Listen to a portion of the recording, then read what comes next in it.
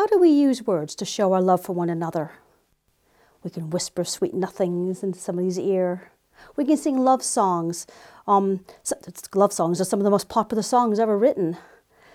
We can write love letters to one another. Have you ever stumbled across love letters that maybe your parents or your grandparents wrote to one another? They're a bit kind of out of fashion now, aren't they? But if you read them, they can be quite touching, really, because they express a depth of emotion in people's feelings about one another. Words are one way that we can show other people how we feel about them. God uses words to tell you and me how he feels about us. And we can do the same. Let's take a deeper look.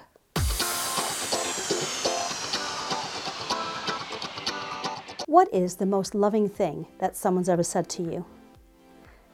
You may not remember the exact words, but I bet you can remember how it felt. Spoken words travel through our ears to our brains. But sometimes it seems like they go from our ears straight through our heart. That's why cutting words hurt so badly.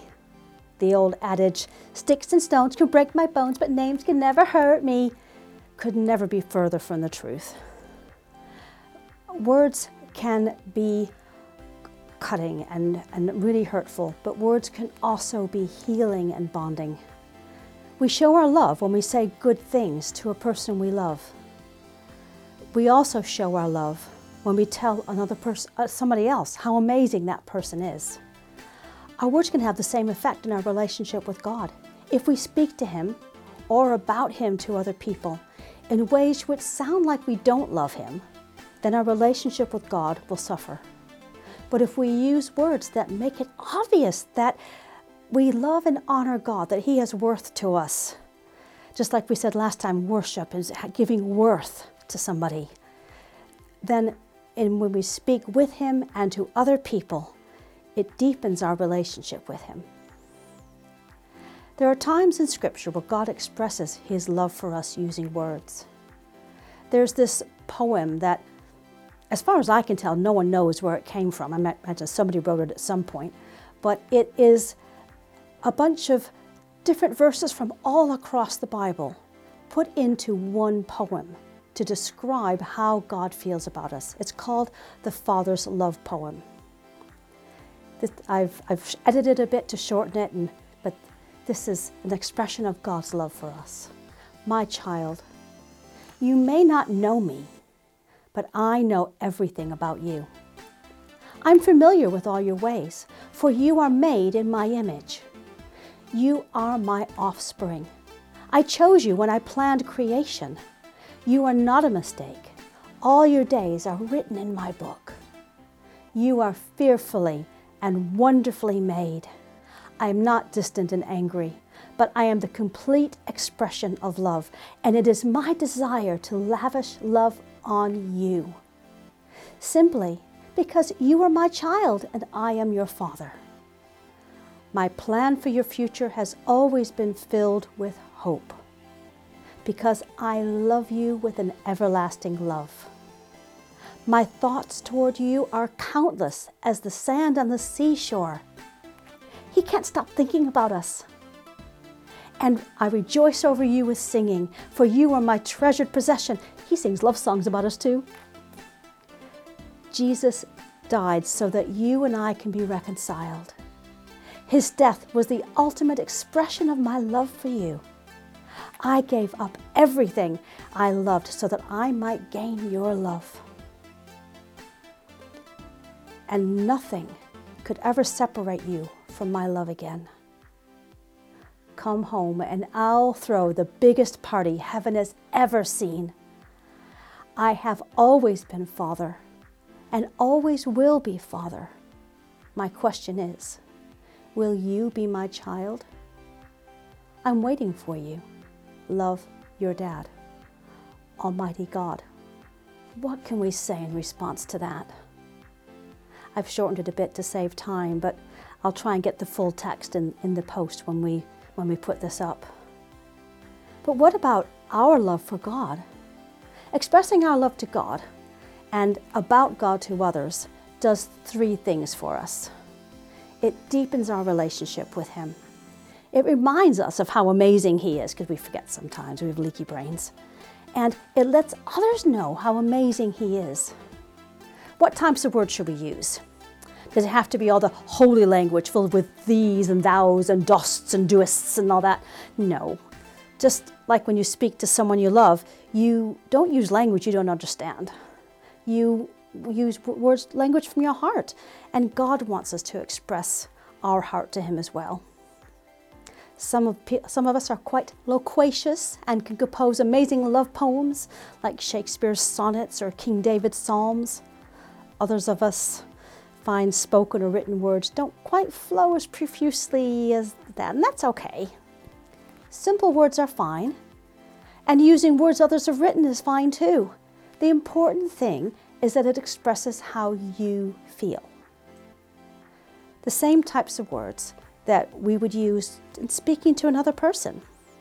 When we are talking to someone else, we might praise them for something that they've done that's wonderful. Oh yeah, that was really, really good, well done.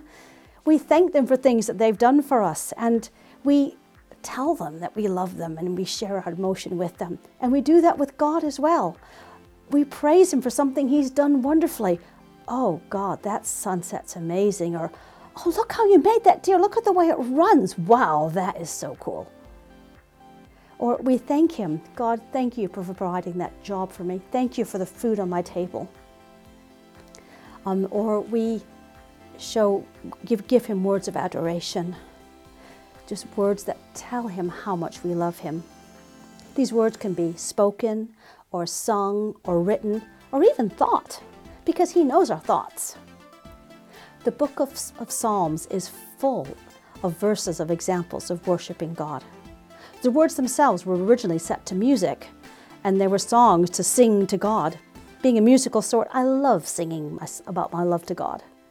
But others find joy in writing words of love for God, either in a poetry or prose or even writing songs. Many of us like to speak words to Him out loud, whether whispered or shouted.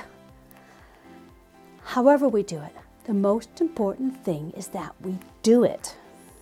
I thought we would finish with a wonderful example of a love song that King David wrote to God many, many centuries ago.